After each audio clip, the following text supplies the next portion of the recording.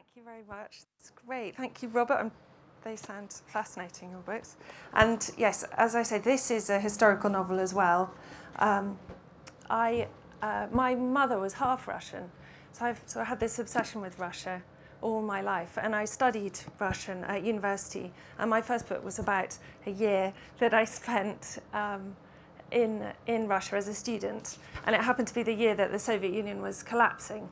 And I was there with Lisa, one of the organisers of this festival. We lived in a sort of grotty hostel, and all around us there was hyperinflation and, you know, collapsing borders, and it was an extraordinary moment to be there. And since that moment, I've been fascinated by the Russian avant-garde, but it's kind of taken me a long time to produce this novel. And really, I suppose one of the things was finding a way into the story. So I read a lot of memoirs of English governesses who went to Russia before the revolution. And, you know, they were quite well treated in Russia. They were well paid, and it was sort of quite prestigious, more prestigious to be a governess in Russia than it was in this country. And so when war broke out, a lot of them stayed on because the Russians were our allies and it was dangerous to come home. And then suddenly they were in this situation of the revolution. And many of them stayed on then through the revolution and wrote amazing memoirs, which I read dozens of. And so that's really where my heroine comes from, Gertie Freely. And here she is arriving in Moscow.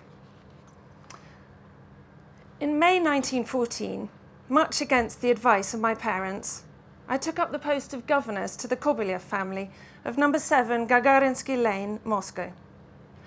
My new house was a large, ramshackle building in need of a good coat of paint.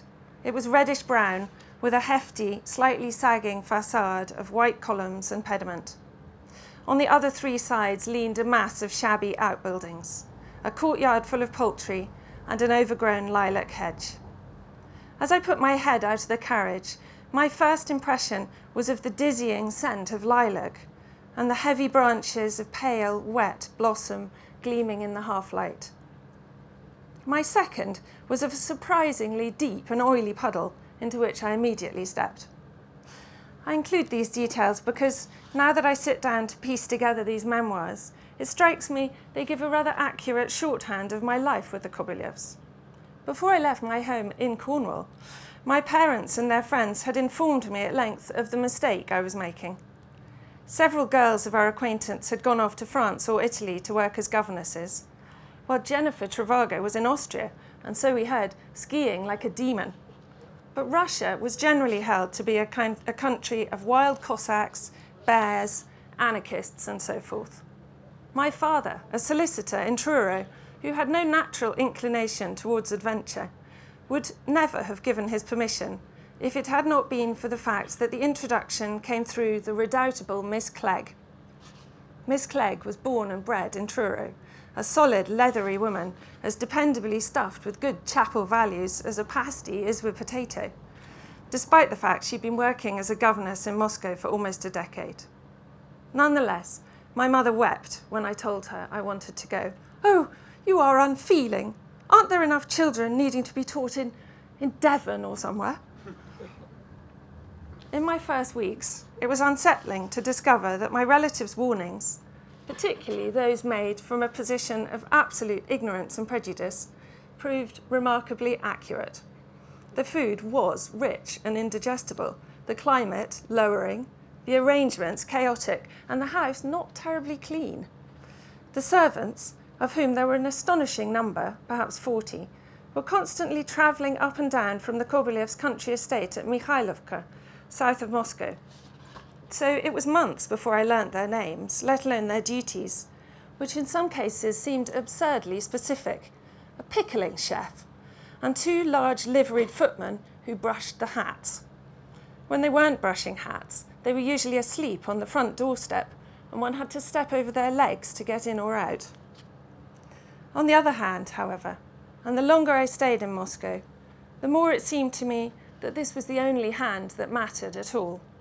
From that first auspicious whiff of lilac, there was something irresistible about the Kobylev household. The front door swung open to reveal a large, dusty, red-papered hall and the colossal rear view of a footman in brown and gold livery.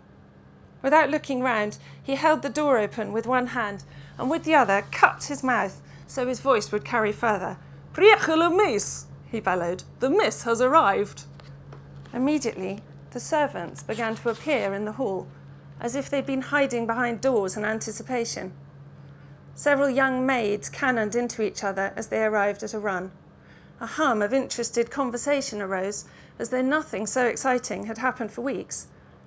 Although I later discovered that almost any arrival, even the clockwinder's weekly visit, was greeted with equal enthusiasm.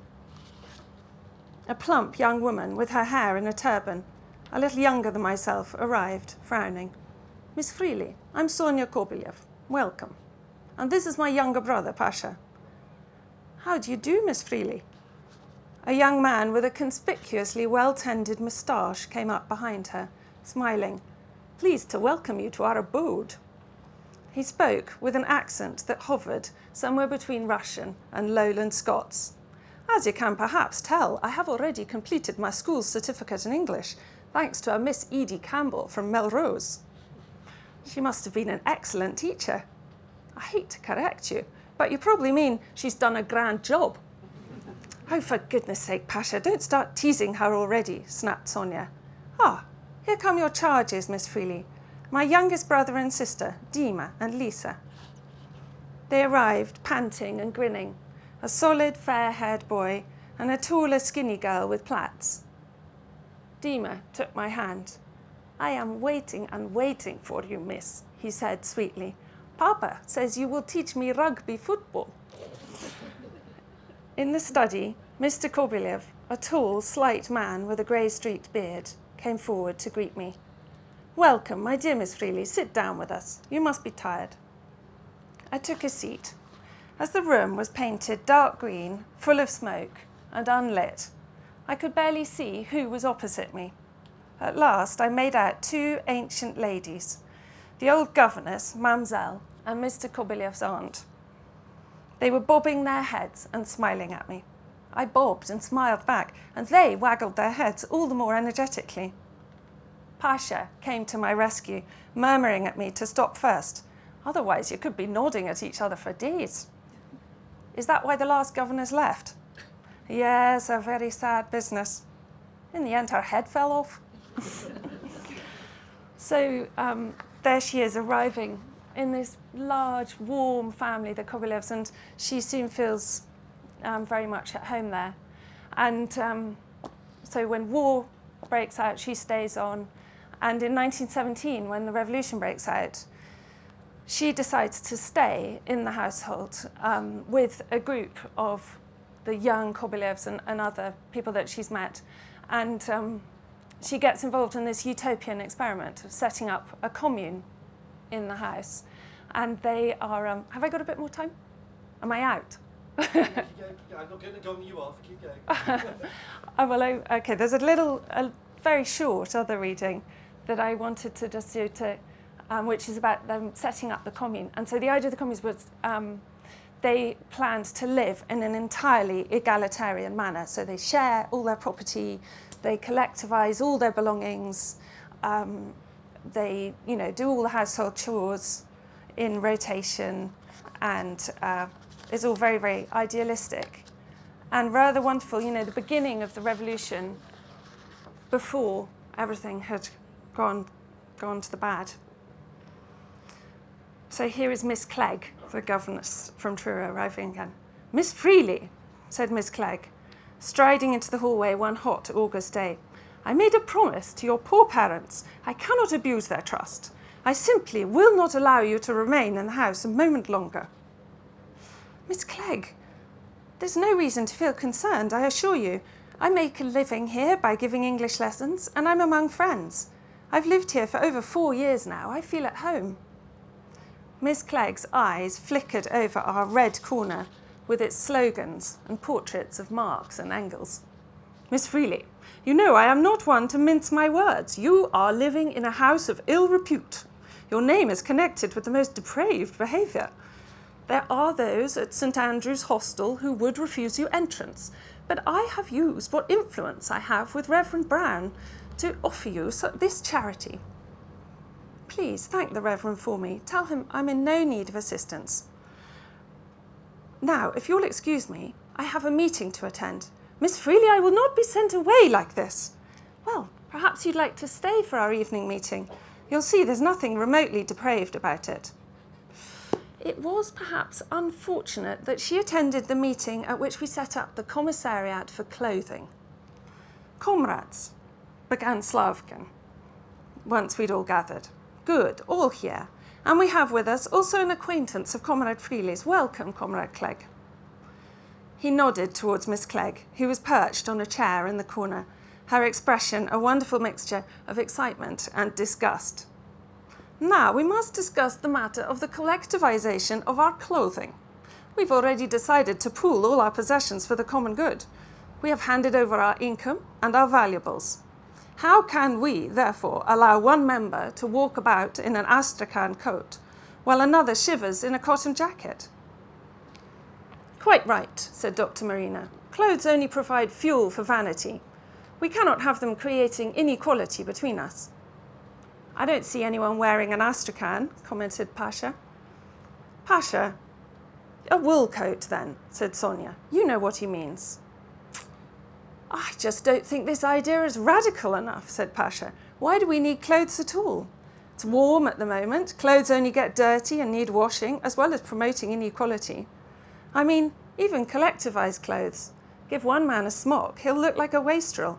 Give the same smock to another, he'll wear it like a hero, Pasha ran on. Everyone knows that.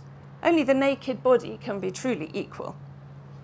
I'll second that, Volodya, the ex-soldier, drawled, speaking past the soggy cigarette stub that lived in the corner of his mouth. Clothes off, everyone. He stood up and took off his jacket with a flourish.